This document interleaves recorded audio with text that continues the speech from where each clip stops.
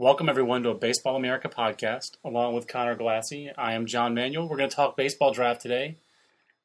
It's day 2 of the draft, Connor, as we record this. The first round and supplemental round are in the books, and an eventful evening it was. And, many of you watched our Jim Callis on MLB Network. He's flying back to Chicago today, or else he'd be on this podcast as well. Connor and I back in the office to grind out another day. We blogged yesterday, sometimes successfully, sometimes not.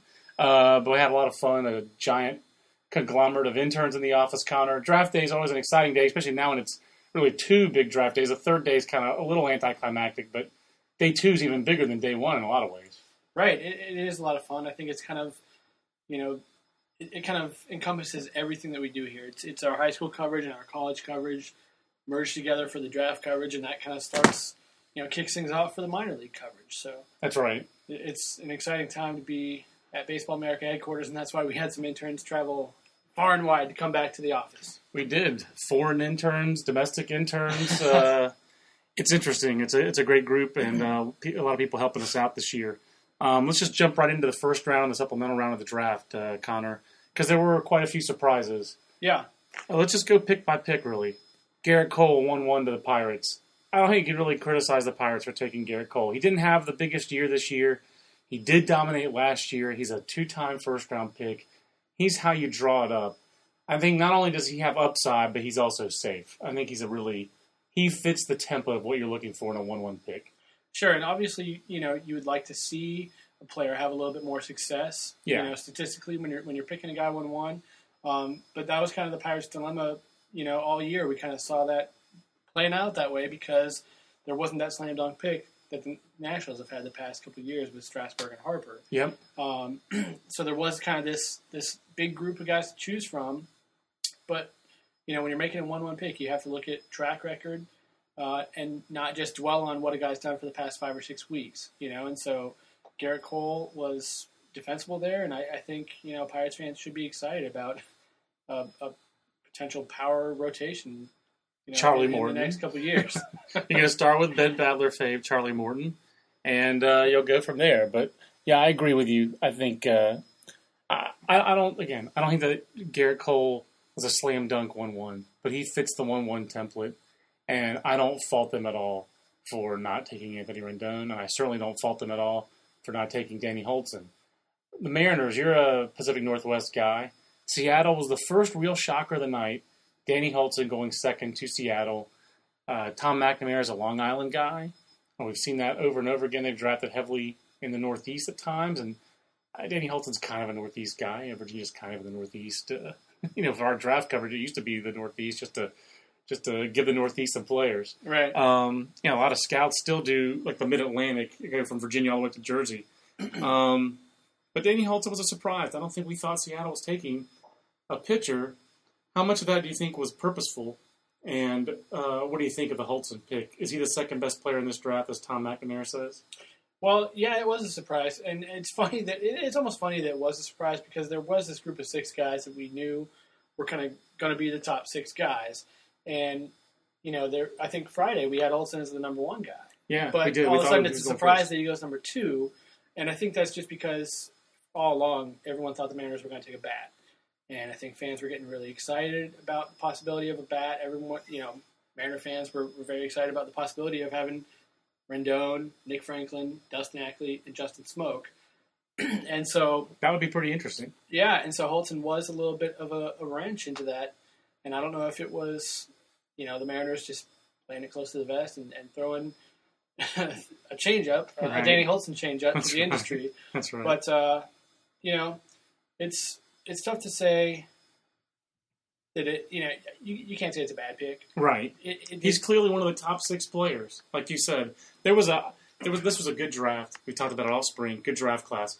But as the year evolved, I think it was clear there was a group of 6 guys that did separate themselves a little bit. No offense to Archie Bradley or Francisco Lindor or those guys, but those top 6 guys were the consensus top 6, and they took one of those top 6 guys. Yeah. So, even though a lot of fans were excited about the possibility of a bat, Danny Hultzen's defensible there as well, and I think he's going to move real quickly and be in Seattle pretty soon. I think that's an attractive part about Danny Hultzen. I think a left-handed pitcher there is very attractive. You're talking about a compliment to Felix Hernandez and Michael Pineda. Mm-hmm. You just look forward to that. I think if you're a Mariners fan, you think that's a rotation. It's a great park for lefties to pitch in too. That's a great point. I think that you do as a team. You don't draft for need, but you do have to take your ballpark into account. And on the flip side, it's a really tough park for right-hand hitters. So when you're talking about Rendon or Bubba Starling right there, kind of, that's equalizes fascinating. those guys a little bit. That's fascinating. Danny Hultzen goes to Arizona at 3. I think this was a match made in heaven. This was a match made in long toss heaven. Yep. I'm going to keep making fun of myself on that, but Trevor Bauer wanted to go to the Arizona Diamondbacks, and the Arizona Diamondbacks reciprocated by taking Trevor Bauer 3rd overall. There's several ways you can look at Bauer. Let's look at a couple of them. First of all, do you think Trevor Bauer ever pitches the way he pitches and ever becomes two-time? I mean, how important do you think Tim Lincecum is to the Trevor Bauer story? I mean, first, he is the template that Bauer uses to pattern his delivery after. And number 2, Bauer has a similar career to Lincecum in a lot of ways, except with fewer walks. Yeah. And with that similar body, a little bit bigger body, but not by a lot. A lot of people are bigger than Tim Lincecum. A little bit bigger body, similar delivery, similar results. He goes 7 spots higher. I mean, to me, a pitcher like Trevor Bauer never goes 3rd overall in the draft if Tim Lincecum hadn't had the career he's already had with the San Francisco Giants. Yeah, that's interesting. I mean, if Lincecum had gone out and fell on his face, it would have been a lot harder for Trevor Bauer to, go as high as he did, I think. I think you're right with that. There's already so much skepticism about Bauer and the way he trains and how many pitches he throws and all that stuff, the 8 straight or 9 straight complete games, whatever it was.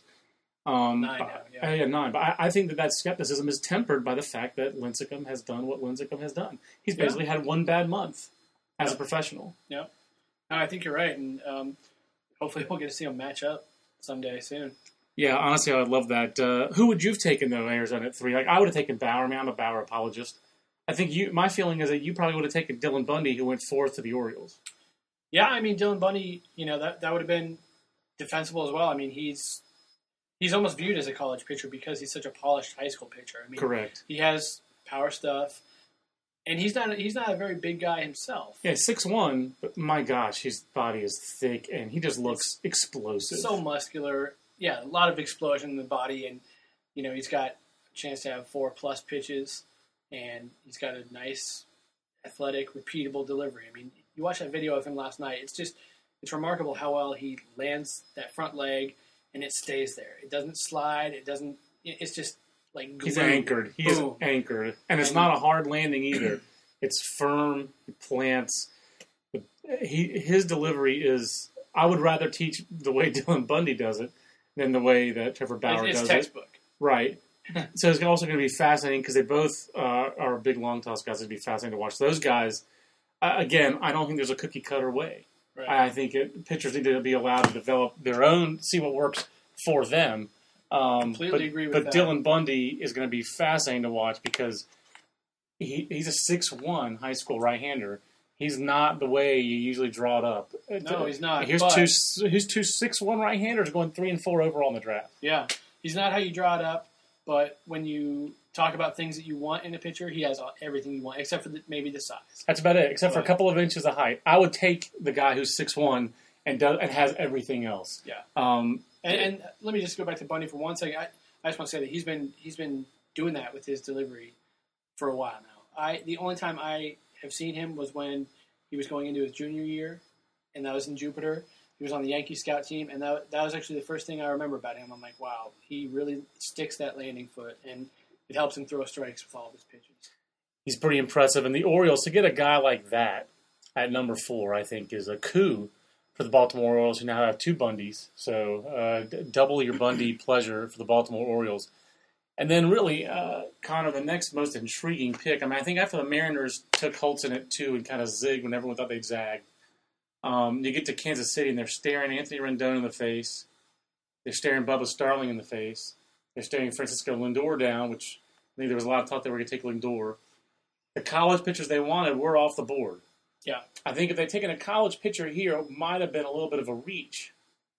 And so they don't take a college pitcher. They go with the hometown guy, Bubba Starling. This was maybe the most exciting pick of the draft for me. I think I agree. I was very excited to see Bubba go to his hometown team, and I'm sure the fans were very excited as well. It's always good when the talent at that, where at the spot where you're picking lines up with, the player that you want to take. It was pretty cool that it matched up. I agree completely. But so first time in draft history that 4 pitchers go the first 4 picks, and then you get Bubba starting the hometown guy at 5. So the Nationals at 6, 3rd year in a row, number 1 player on Baseball America's draft board. The Washington Nationals get him, and they didn't even have to pick first overall to take him. Long relationship between Mike Rizzo, their general manager. He's had a very successful history of drafting Scott Boras Corporation clients. Anthony Rendon, a Scott Boras Corporation client. And he goes 6th overall to the Nats. The question I got from Nats fans, even a couple media members last night on Twitter was, well, we have Ryan Zimmerman, so where are we going to play Anthony Rendon? Where do you feel Rendon fits best as a Nat? Second base? Left field? First base? You think you leave him at third base and move Ryan Zimmerman? What would you do if you were the Nats going forward with Anthony Rendon? I think good teams draft the best player available and let it sort itself out. For now, what I would do is I would leave Rendon at third base for as long as possible and see what happens. Okay. I mean, because you never know what's going to happen. You never know if, someone get injured but I would leave him at third base for now. And then, maybe if he's maybe a year away and Zimmerman's still at third base for them and things aren't working out, then you think about moving him. But I would try to leave him at third base just as long as possible because that's where he's most comfortable. And I know he has played some other positions, but I don't know. What would you do? I would definitely leave him in the dirt, and I would give him a try at second base. To me, this guy could be a Jeff Kent kind of offensive player, and maybe probably a better defender than Jeff Kent. I think he's driven. What makes Anthony Rendon for me is when Aaron Fitt interviewed him last year, and he talked about how motivated he was by the talk that he wasn't a good defensive player as a freshman, and he became just a stud defender as a sophomore. I think this guy's motivated. At the same time, I do think there's something there with his shoulder. Yeah. There's less stress at second base. You do have to have arm on the throw. You do have to have arm strength to do the most important thing at second base, which is turn the double play. Physically, I think he fits at second base at 6 foot 180. I don't think Buster Olney was making that stuff up when he was in the big league executive saw him as a second baseman. Buster's reputable and well-sourced. Yeah, so I don't think he was making that up. I think that Anthony Rendon would be a fine third baseman in the David Wright mold. If he can be that kind of offensive player at second base and be an average, I think, put it this way, he's more likely to be a good defender at second base than Dustin Ackley. I think that's just because Dustin Ackley looks like Chase Utley, he ain't Chase Utley. Yeah. And I've always thought that was a force. So to me, Anthony Rendon at second base is not a force. So I like the idea of Rendon at second base. I think that's your best bet if you're the Nats.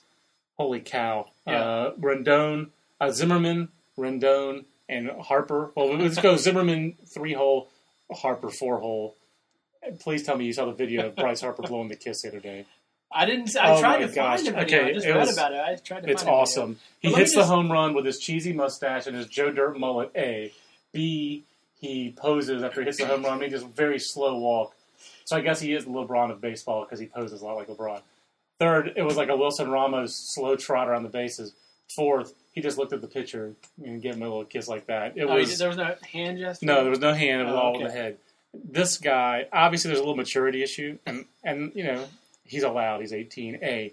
B, nobody seems to have as much fun playing baseball as Bryce Harper. Yeah. I mean, dude, he just loves playing the game. I love that about him. I don't see that as a negative. I love that about him. I've always said, I thought, people saying that he had bad makeup were just flat out wrong. We're just saying he's a bad kid. The emphasis there is kid. Yeah. He's a kid. Yeah.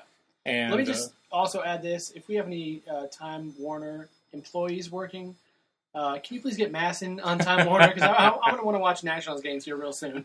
Yeah, you got to get the dish. By the way, we've got some Twitter questions. We're going to get to your Twitter questions here in just a second.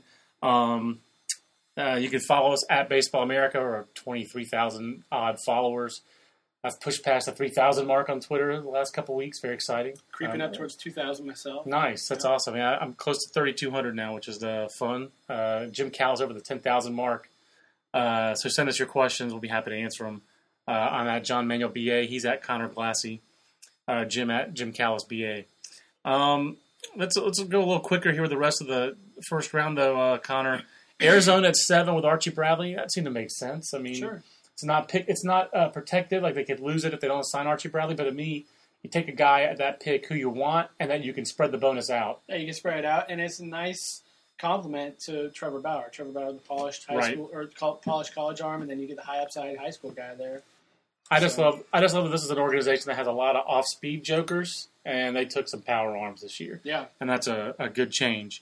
What do you think of Francisco Lindor at 8 to Cleveland? I thought that was a bold move and an out-of-character move for that team. It was a little bit out of character, but I like it. I mean, that's a team that could use a shortstop. I mean, I know that, Asdrubal Cabrera. It's funny because Asdrubal Cabrera is actually a player that I thought Lindor kind of compared to a little bit. As a switch hitting, good glove, showing a little bit of power this year too. And so it'll be interesting to see those two in the same organization, but you never have too many shortstops. And we saw a run of shortstops later on in the draft. That's the first shortstop. That's the first high school player drafted in the first round by the Tribe since 2001. And back then it was two pitchers, Dan Denham and Alan Horn. I like this move for Cleveland. I really think that Cleveland the last 3 or 4 years has been more aggressive and frankly better at the top of the draft. Chisenhall, Alex White, Drew Pomeranz, now Lindor the last 4 years. That's a big difference from the days of Michael Aubrey, who I love, but had a bad back when they drafted him, and some of these other guys. I like the direction Cleveland has moved in the last 4 years. I do too. Then the Cubs, I don't think this was a surprise. It was a higher on our. They took Javier Baez higher than I think we had him on our board, but Javier Baez on talent is a top 10 talent. I think in this draft. I think all the makeup questions were really there for him. I mean, he and Taylor Guerrieri are the two guys I thought would drop because of makeup concerns. Right. Guerrieri did drop. When we say makeup concerns, I know there's some people who think I think it's something we hide behind. It's actually, I think, something that we are using to protect a player from allegations. There's a lot of smoke there with Taylor Guerrieri. Right. And if I were, say, if we were the New York Times, Connor, we would dispatch a writer to South Carolina to dig and get sourced, ironclad reports on Taylor Guerrieri's makeup. We don't have that. We have secondhand rumors, innuendo, or people telling us stories off the record that we can't report. Right. So I think for us to say makeup concerns, immaturity, these kind of things, that's not us hiding behind anything. That's us trying to be responsible. It's more responsible than saying what we've heard. Just exactly. Throwing that out there. So. That's absolutely true. With Baez, it's pretty documented. It's different with Javier Baez. There's a sketchy past. His coach is his legal guardian, but his mom and his family are still in the picture, but no one's quite sure how they're in the picture. I directly asked his guardian, Ron Dickerson, what is the where is his mom and what's his mom's role in his life? And I didn't get a good answer. I got an obfuscating answer. Then on the field, Javier Baez is kind of high-strung. His scouts consistently say he's not a great teammate. You've seen it yourself. He's just kind of a punk. I mean, you don't see players ejected from showcase games pretty much ever, and that's what happened to him last year in Jupiter when he was on the Cardinal scout team. He got into almost a fight at third base when he slid into third base, stealing third base, and he got kicked out of the game. And so while both Baez and Guerrieri fall under kind of the umbrella of makeup concerns that we say, they're different. You know, Baez is more just kind of a Well, even the way that his coach and guardian put it is that I taught him to play the game with a chip on his shoulder, and I'm responsible for that, and that's probably my fault. That's exactly what I was going to say. He plays with a chip on his shoulder and just kind of, is just kind of mean out there. And I got that from a couple scouts. Yeah. Mean streak. Right. Mean streak was the phrase that came up, and it wasn't isolated. It was from several people. But you know what? You can dial it back. It's hard to turn up that intensity. Exactly. But you can dial it back, especially when kids grow up. Mm-hmm. And so I think that's the hope. And the bottom line is this guy's bat is spectacular. Yeah. I mean, it's real and it's spectacular. Yeah. So then you have the Padres at 10. After we talk about Corey Spangenberg, let's take some questions on our Twitter. accounts. But Spangenberg at 10. Jim Callis had reported all along the Padres were tied to Spangenberg. Hope to get him at 25. I think with a pick protected, put it this way, the Diamondbacks at 7. Last year they drafted Barrett Loucks at 6. They don't get him; they get a compensation pick at 7. In my mind, they trade up to Archie Bradley. Sure. Meanwhile, the Padres, Carson Whitson last year, they don't sign him. I like Corey Spangenberg, but Corey Spangenberg does not equal. I mean, Archie Bradley greater than Barrett Loucks. Yeah. Carson Whitson greater than Corey Spangenberg. I agree with that as well. I don't think Spangenberg is a bad pick, but you're not shooting for the moon at 10 when you take Corey Spangenberg. Right. I don't think Spangenberg is a bad pick either, but at the same time, when you look at the Padres, they had a lot of extra picks, and you kind of have to weigh their whole draft as a whole. So, Right. So if you really like Spangenberg, you want him at point. 25, well, grab him at 10, and then go down and get Joe Ross at 25, who's going to be a tough sign at a UCLA. The thing I really liked about the Padres draft, that's a really good way to segue. Spangenberg at 10 is not Whitson, but he's a polished college bat. Really, as far as pure college hitters, only guys in the draft who, in my mind, were slam dunk better than him were guys like Rendon and C.J. Cron, as far as pure hit. Right. Spangenberg, pure hit. Colton Wong is in that same mix to me with Corey Spangenberg. I think Spangenberg and Wong are pretty similar. Spangenberg runs better than Colton Wong. I think they're very similar players. Then you have Joe Ross, Michael Kelly, a couple of really projectable high school arms. Kelly has the perfect 6'5", 195 pitcher's frame. Also, I think it helps when you see a high school player who was on a team that won a state title and led that team to the state title. I like that about my high school picks. That's Michael Kelly. He did it on the mound. He did it in the field. He did it at the plate. It's nice to see Michael Kelly go into an NL team because he can hit, too. He had Tyler Green on his high school team, and he out-hit him. He definitely out-hit him. Too. He out-hit him, and he out-homered him, and he came up big when West Boca High needed it. And selfishly as a one-time Boca resident, West Boca High was a swamp when I was in Boca, but it's kind of neat that West Boca High won a state title. Yeah. But Joe Ross, a little bit, not as big as his brother, but more projectable because he has a cleaner arm and a better stride, and he's even at 6'2", 180, excellent athlete. Sounds like. You talk about Spangenberg not being as good as Carson Whitson. Well, Joe Ross is pretty close. Yeah, that's a great point. Yep. Similar in a line. Those NorCal kids kind of float under the radar a little bit. I think if Joe Ross was in Southern California or in Florida like Carson Whitson was, he probably would have gone a little bit higher. It's weird how NorCal kind of gets swept under the rug. It is really weird. It's California for crying out loud. I know. They kind of have that little brother complex up there, which is funny. Joe Ross is a little brother. Nice. He fits. And then, I loved their last two picks. Brett Austin, in my mind, was one of the most attractive catchers out there.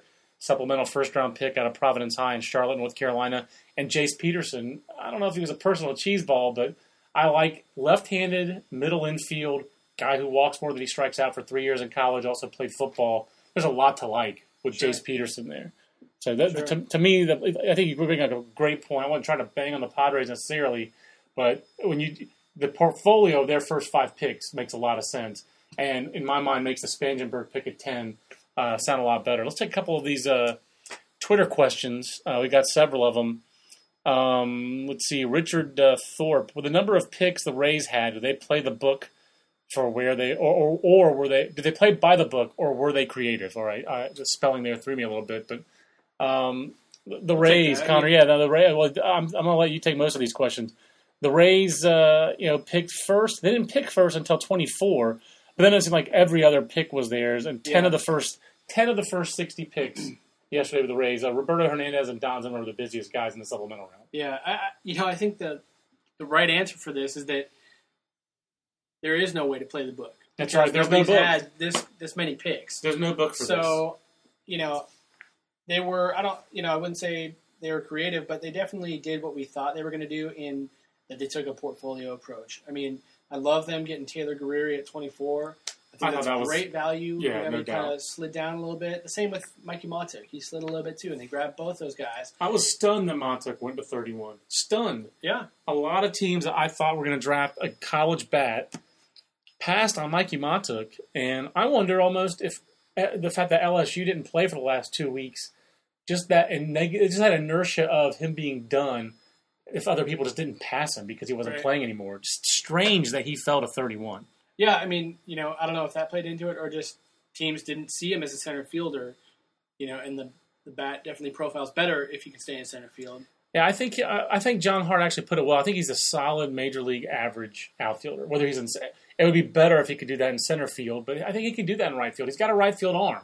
So, I mean, like, I don't know, who's a solid major league average right fielder? They're not, could this guy have a Carlos Quentin type career? I think he'll be a lot more consistent than Carlos Quentin. I think that's one of the things that hurt him is that you look in the big leagues, you're trying to find a guy who played outfield in college on a corner who's a right-handed hitter.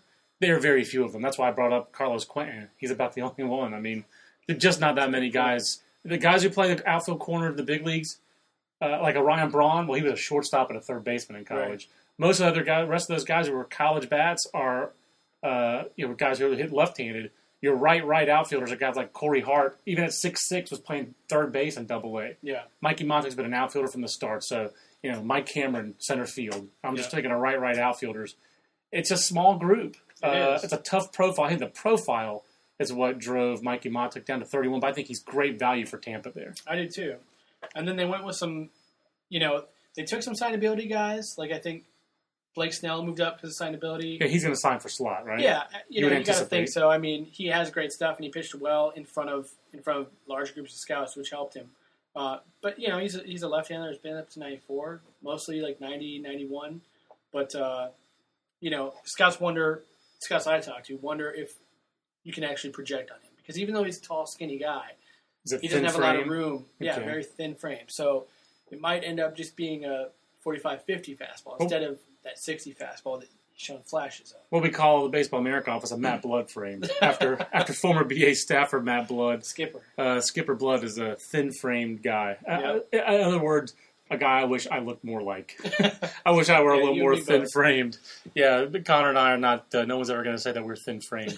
We're just big-boned. I like Kes Carter for them. Also, their college picks they took there, Kes Carter and Grayson Garvin. I think there was some late buzz that I didn't buy on Grayson Garvin going 59th. He went 59th over. There was late buzz. He'd go in the end of the first round. To me, let's compare him to, say, Sean Gilmartin, who Atlanta got at 28. Well, Grayson Garvin throws harder. Better present fastball. What are they going to pitch with on every 5 days rest? I'm going to say they're both going to pitch with an average fastball. It might be fringe average for Gilmartin. Command, I'm going to give that a slight edge to Gilmartin.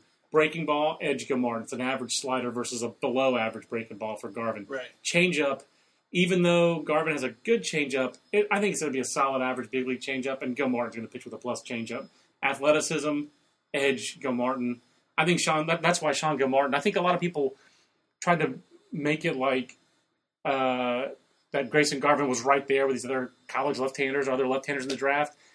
But there just aren't that many lefties with a below-average breaking ball pitching in the big leagues. Right. The results have been there. But when you start breaking down tools by tools, that's why I think Gilmartin went at the end of the first round and Grayson Garvin went in the supplemental. I think this is exactly the right spot for Grayson Garvin. I think it's a value pick.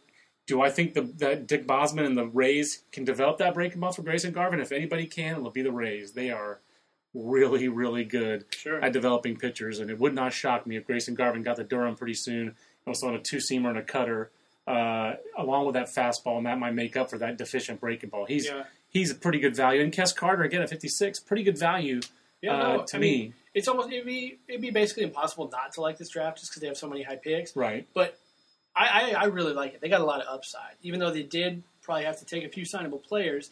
Even though signable players, they mixed in a lot of upside there. Jake Hager and Brandon Martin. They got a couple shortstops. They got Tyler Goodell, who played third base for his high school team because his shortstop was Alex Mondino, who's going to Stanford, and another really good player on a great team that was number one for us for a lot of the year at St. Francis there. But Tyler Goodell is a player that has size and above average speed, so he could actually move to center field for them if he signs. Is that not Eric Goodell's younger brother? It is, and that's it's a fascinating backstory with the family. His dad is like a pioneer in the biotech industry that helped create synthetic insulin and synthetic human growth hormone. Yeah, they know what they're doing. Yeah. it's a bright family. But his brother did sign last year early for $350,000. He was an eligible sophomore, didn't have to sign. Right. Could have been UCLA's closer this year. Boy, they could have used Eric Goodell. Yeah. And no offense to Nick Vandertwig, but Eric Goodell probably would have been a better closer for UCLA, and the bullpen hurt them all year. Mm-hmm. A couple other Twitter questions here. Let's see. Mojo Dev, Scott Mofield, a regular asker of questions to the podcast. What do you see? Do you see Bauer signing quickly to try to get to the big leagues this year? It seems to have that type of mentality. I haven't actually really talked to Bauer on the signability, but my impression was that he wanted to go to Arizona badly enough that it wouldn't shock me if he signed sooner than later. Right. The big question for Arizona would be his workload this year. If you don't sign him quickly and get him into pro ball now, and don't forget, he started throwing for real in February in games that mattered. Yeah. That means he was tuning. His spring training was late January. Right. He's been throwing since January.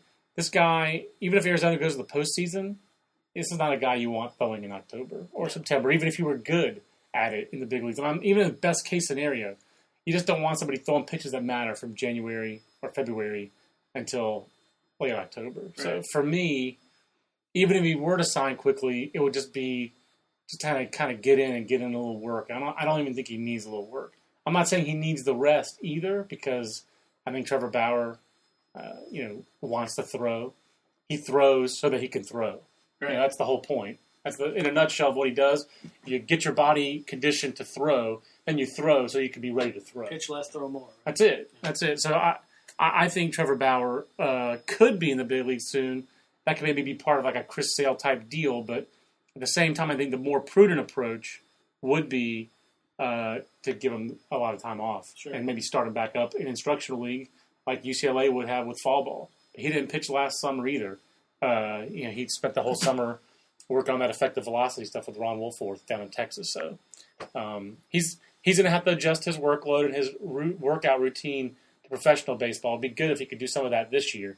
But yeah, I do think he'll sign. I don't see him necessarily in the big leagues this year, unless it was like some kind of, again, like a way to get him extra money beyond his bonus. Right. Josh Bell to the Pirates at 61 with the first pick today, Connor. You see that? I don't see that. I don't think so. Let me throw a question at you. Which player are you most excited to see get drafted today? Who are you wondering where they're going to go off the board? Oh, that's a good question.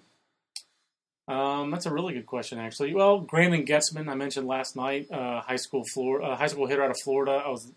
I was intrigued, a little surprised that say a guy like Dante Bichette went off the board before he did. Yeah, I'll be very interested to see Daniel Norris today. What happens if anything with Daniel Norris? Put out a $4 million signing question. Basically, wants $4 million to sign, and that Clemson might wind up getting an ace. They haven't really had a true ace for a couple of years.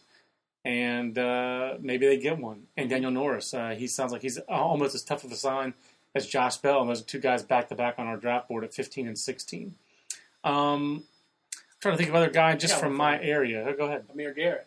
Oh, gosh, yeah. Amir Garrett, Amir_Garrett. I mean, St. John's basketball recruit, worked out for Seattle, worked out for Boston. 6'6", athletic lefty who's scraping 96. Now, I've never gotten 96 from a scout. I've gotten that from his coach, the assistant coach there, Nick Aiello at College Southern Nevada, who's worked with him. A lot of consistent low 90 stuff, and here's a guy who was throwing like 88 last summer with basically no coaching. Yeah. So Amir Garrett, there's a world of potential there. He almost seems like it's too good to be true for the Rays. I was kind of hoping the Rays would have taken him yesterday with one of their sub picks. One of the biggest wild cards and most interesting stories. I think he's definitely one of the most interesting stories. Who are you looking to see? Well, Garrett's one of them for sure. And then, another wild card basketball player that I'm excited about is Justin James. Sacramento City College. That's a good one, too. Deion James' kid. He originally went to Sacramento to play basketball and recently just switched to baseball. And he's a big physical kid with a lot of tools. He can run. He shows some power. But I like that you're looking for Taylor Ard. Personal cheeseball if there ever was one. Cheeseball, yes. That's awesome, though. He is, I think he is your all-time personal cheeseball. Yeah. Let's wrap up real quick because we've already taken 35 minutes. Let's get through the rest of the first round a little bit. Connor, at 11, Houston took George Springer. What a shock. They wanted an athlete and went for upside. I do think George Springer makes a lot of sense. At 11, he cut down his swing and miss. The statistics say that George Springer had a better year this year. Our reports are pretty mixed on him and just his approach and just the idea at the plate. It sounds like he's a tinkerer. It's going to be a really nice, I think, project for that player development system in Houston, which has had a lot of turnover. So we'll see what happens there. For me, Milwaukee did very well for itself at 12 and 15. Taylor Youngman and then Jed Bradley. Maybe not crazy upside there, but those are about as safe a picks as you could find in this draft. They're not the sexiest picks, that maybe some fans were hoping for, but you got to imagine those guys are going to be quick through the minor leagues as polished college pitchers, and you can really add a couple guys to your pitching staff pretty quickly. I agree. I think both those guys shoot to the top of their prospect rankings. I'd rather have had Taylor Youngman than, even though I love him, Mark Rogers, for example. The Mets, I think it was pretty bold to take Brandon Nimmo at 13. We had the link to Brandon Nimmo for a long time. I think I'm happiest just for the Mets scouting department that we heard all along that they were on Nimmo, wanted him. That was a guy they wanted. And then they were able to, and then their general manager and Sandy Alderson and Paul DePodesta, who obviously head of their scouting and player development, but those guys listen to their scouts. I think that's the best part of this for me. If you're a Met fan, I think you're happy that your general manager and your brain trust, who was so associated with one way of thinking, drafting college guys, that kind of thing, trusted their scouts. Yeah, absolutely. And, I love Brandon Nimmo going in that spot. I mean, I feel like Baseball America kind of went out on a limb a little bit, putting him in our high school top 10 in November. Yeah. So it's great to see him go where he goes. And obviously there's risk there, just being, just the fact that he's from Wyoming. Right. And hasn't had the kind of, experience that a lot of these other high school players have had. But he had an unflattering mugshot as well on the TV, which is unfortunate. But, you really like that left-handed swing. It's short. It's simple. He reminds me of a more athletic Christian Yelich, who the Marlins took in a similar spot last year, just because it's that kind of bat, I think. It's a John Olerud type bat. With athleticism, and I like that. That's fascinating. Jose Fernandez at 14. It just seems like it makes sense for Florida to take a Cuban emigre. Miami, yeah. I mean, but at the same time, this was the Cuban we expected to get drafted yesterday. Crazy Onelkis Garcia spec stuff, and more you read about that stuff, the more we keep digging on it. If there's ever an international draft, I mean, I'm sorry, I don't want to put an explicit tag on this, but this situation is a cluster bleep. I mean, the exact word that was coming to my mind. What a joke. Man, what a joke the whole thing is. Oh, he's declared eligible for the draft on Saturday at 10 o'clock, and then the draft is Monday. And then we heard he was going to be a first-rounder. I felt like I was chasing a ghost yesterday. Yeah, it just... And he's represented by this guy. Oh, wait, or his age is this guy. Yeah. We don't even know. I mean, don't know how old he is? Yeah, we think he's 23. There was an article that came out, in 2008 saying he was 20, and now they're saying, no, he's 21. So, I mean, there's just all kinds of questions and problems with that situation. But you think Javier Baez is sketchy? Right. And how about this guy? His picture was pretty impressive on Facebook. He looks like an athlete. Yes. But, I mean, all you also need to look at is this guy's stats. In Cuba, he did not dominate in Cuba. And his walk rate was almost worse than Aroldis Chapman's without the 103 miles an hour. So, but we digress. Chris Reed at 16 to the Dodgers. A reach. It seems like a reach. I think it is a reach. And, I've seen some people online saying, oh, they just drafted a loogie, but, he's more than that. He's definitely more than that. He's athletic. He's got 3 pitches. He has a starter profile, even though that's not what he's been used as. Check Aaron Phipps right up from Aaron, just seeing Chris Reed for an inning and a third the other day against Cal State Fullerton in a 1-0 game where he got the save. Chris Reed was very good and flashing the plus fastball and average secondary pitches, and he's got a pitcher's body. Yep. If you're going to trust Logan White on one thing, you're going to trust him on pitching. Sure. Clayton Kershaw, Chad Billingsley, Edwin Jackson, James McDonald, the list goes on. So, I do think it was a little bit of reach, but there is definite upside there. It's a fresh arm. Good point, too. And seems like their hands were tied a little bit. No doubt. They were in a difficult situation. I take Chris Reed over Onelkis Garcia spec. C.J. Cron at 17. We both love Cron. I think it's neat that he goes to the team where his dad made his big league debut back in 1991. Yep. Looking for his brother to get drafted today. 18, 19, 20. The college pitcher run. Sonny Gray to Oakland. Did you ever think Sonny Gray would go 18? No, I didn't. I mean, that's great value for the A's. I love that value for them. Matt Barnes at 19 to Boston. I mean, that was in our original mock draft a couple weeks ago when Jim Callis and I were going over that mock. Jim was like, I don't think that Matt Barnes will get this far, but I know that if he gets this far, Boston would stop it. It's like, well, he got that far. Yeah. That is very, very far for a guy with that kind of stuff and that kind of track record to fall. And Red Sox fans will get a chance to see him in Super Regionals next week when he plays against South Carolina because UConn shocked the world and went and won that regional at Clemson after Matt Barnes lost the first game on Friday. Tyler Anderson at 20, I think, again, you want to talk about a safe pick. Yeah. He's a 4-pitch lefty with a good body and athleticism going to... focused like a laser. Yeah. Yeah. That's a great pick. I like that pick for Colorado. I don't know if Tyler Anderson's necessarily a frontline starter, but he has a chance to be a Jeff Francis type of guy for Rockies fans. Yeah. Tyler Beatty at 21, one of the toughest signs, it sounds like, in the first round, Connor. You think Toronto takes that pick knowing they have a really good shot at signing Tyler Beatty, or are they rolling the dice there? Well, I think they took him thinking that they're going to get it done. And they actually took 2 Vanderbilt commits because they took Kevin Comer as well. That's right. So, maybe they're rolling the dice a little bit and hedging their bets by taking 2 of them, but I think they're going to get Beatty done. I like Tyler Beatty at 21. He's at 20. He sounds like a definitely top 20, 21 talent. Sure, absolutely. It's great for Nathan Rohde. It's Tyler Beatty's been a personal cheese ball for a long time, and he writes up the Blue Jays. So that's awesome. He enjoys that. Colton Wong at 22 and Alex Meyer at 23. Those were teams that were linked to those 2 players for a long time. We knew the Nationals liked Alex Meyer. We thought they might even have taken him at 6, but they wait till 23 to get their man. Colton Wong, polished college bat, who has performed perfect for the Cardinals. Yeah. And a guy I think who will move quickly. I think so too, and I wrote this in the little... It's like a talented Aaron Miles.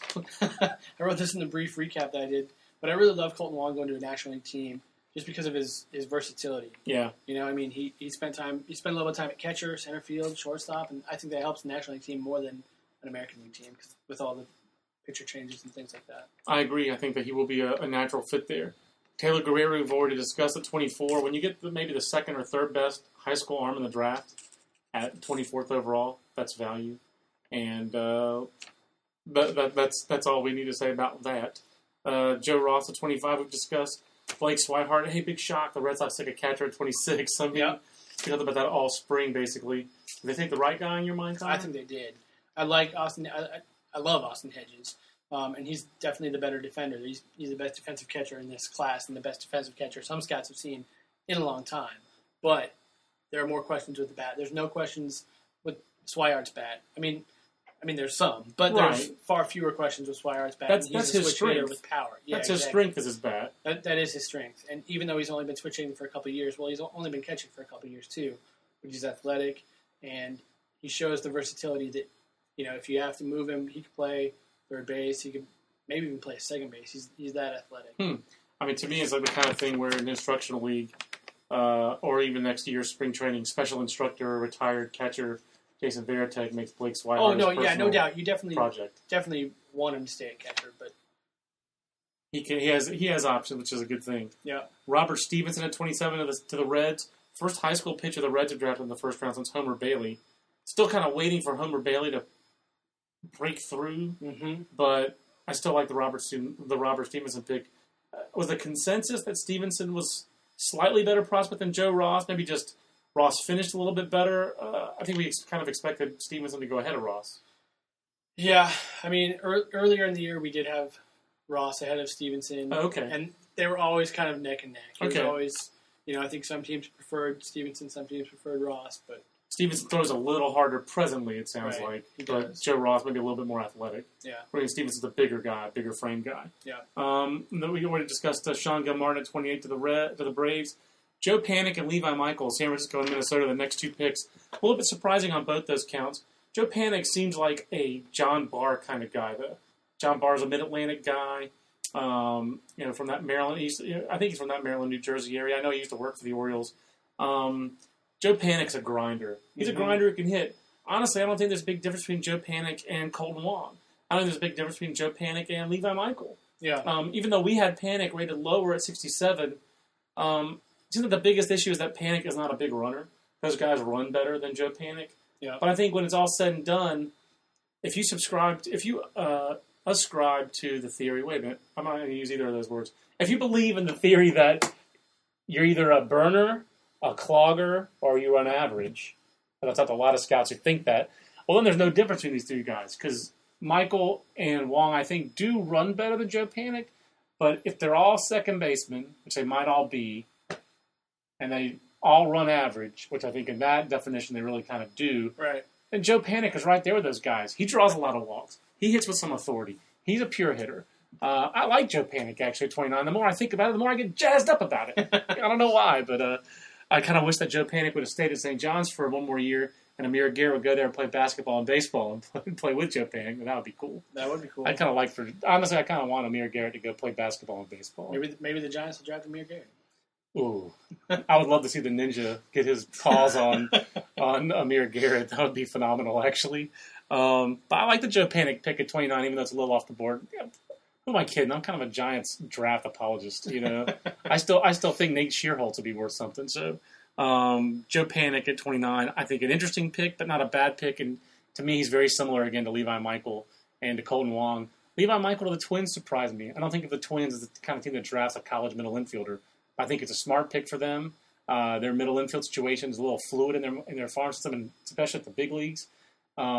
He might be a shortstop. I'm guessing that Levi Michael is not a shortstop for Ron Gardenhire. I think he takes a very special shortstop for Ron Gardenhire. Yeah. I mean, Jason Bartlett wasn't good enough for Ron Gardenhire. I think Ron Gardenhire's evaluation there was wrong, but I don't see Ron Gardenhire going anywhere. Even with the Twins having the bad year they've had this year, they're starting to get things going. It is interesting. He makes more sense at second for me for them. There are a few teams out there that really do take their managers' preferences into account when they're drafting. Some don't because there's managers turnover change. And things like that. Correct. But there are a few teams out there that really, it matters. Take to heart what their manager likes and dislikes. I could see Levi Michael being their second baseman long term, and a guy like a Danny Santana or Polanco, the other Latin shortstop they signed.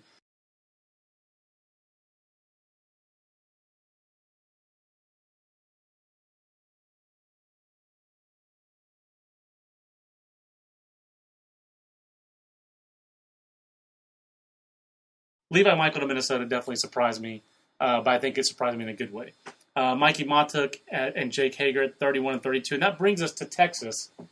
Don't mess with Texas, Connor, but we're going to end the podcast on a down note, because I don't think either one of us thought that Texas, they clearly, hey, Texas' scouting department's done some nice things. Yeah. Let's start off with that. But Kevin Matthews, I don't know if I think he's a reach at 33. If you think he's a more athletic Robbie Erlin, well, that's pretty doggone good.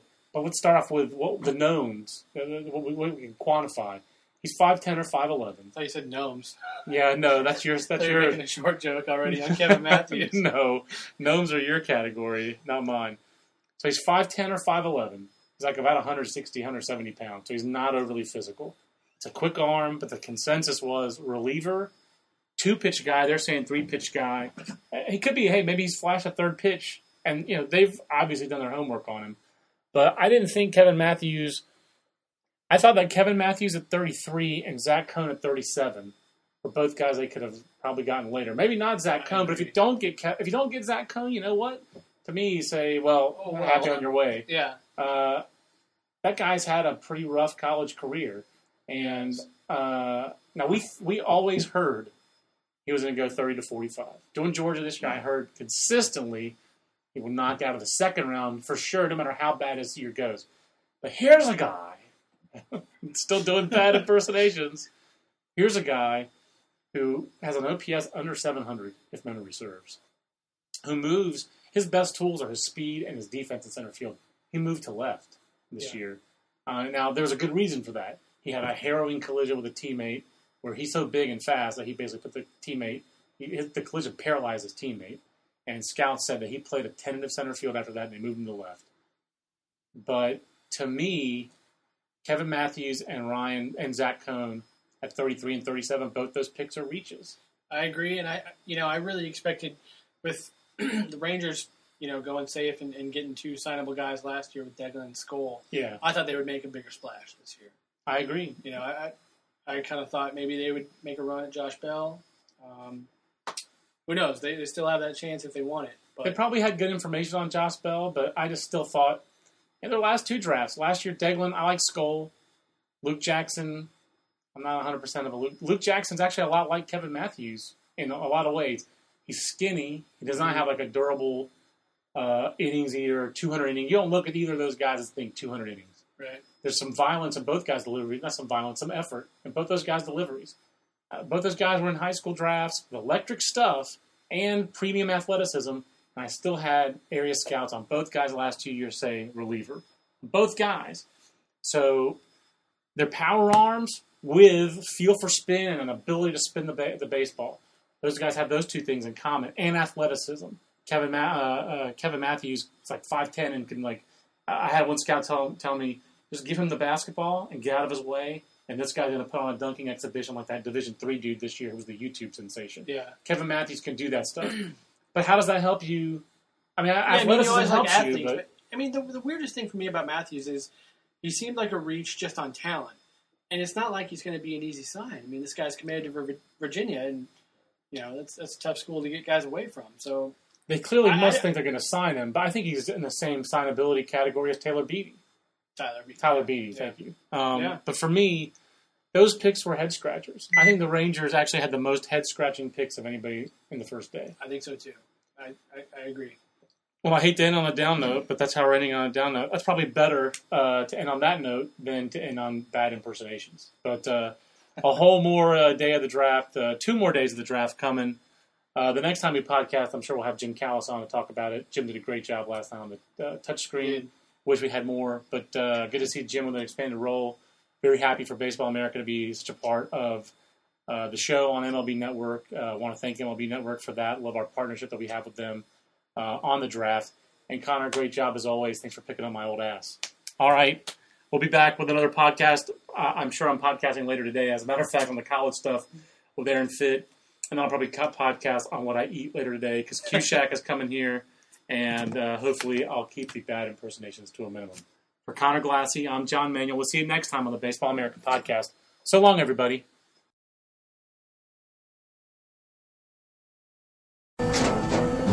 After the end of a good fight, you deserve an ice-cold reward.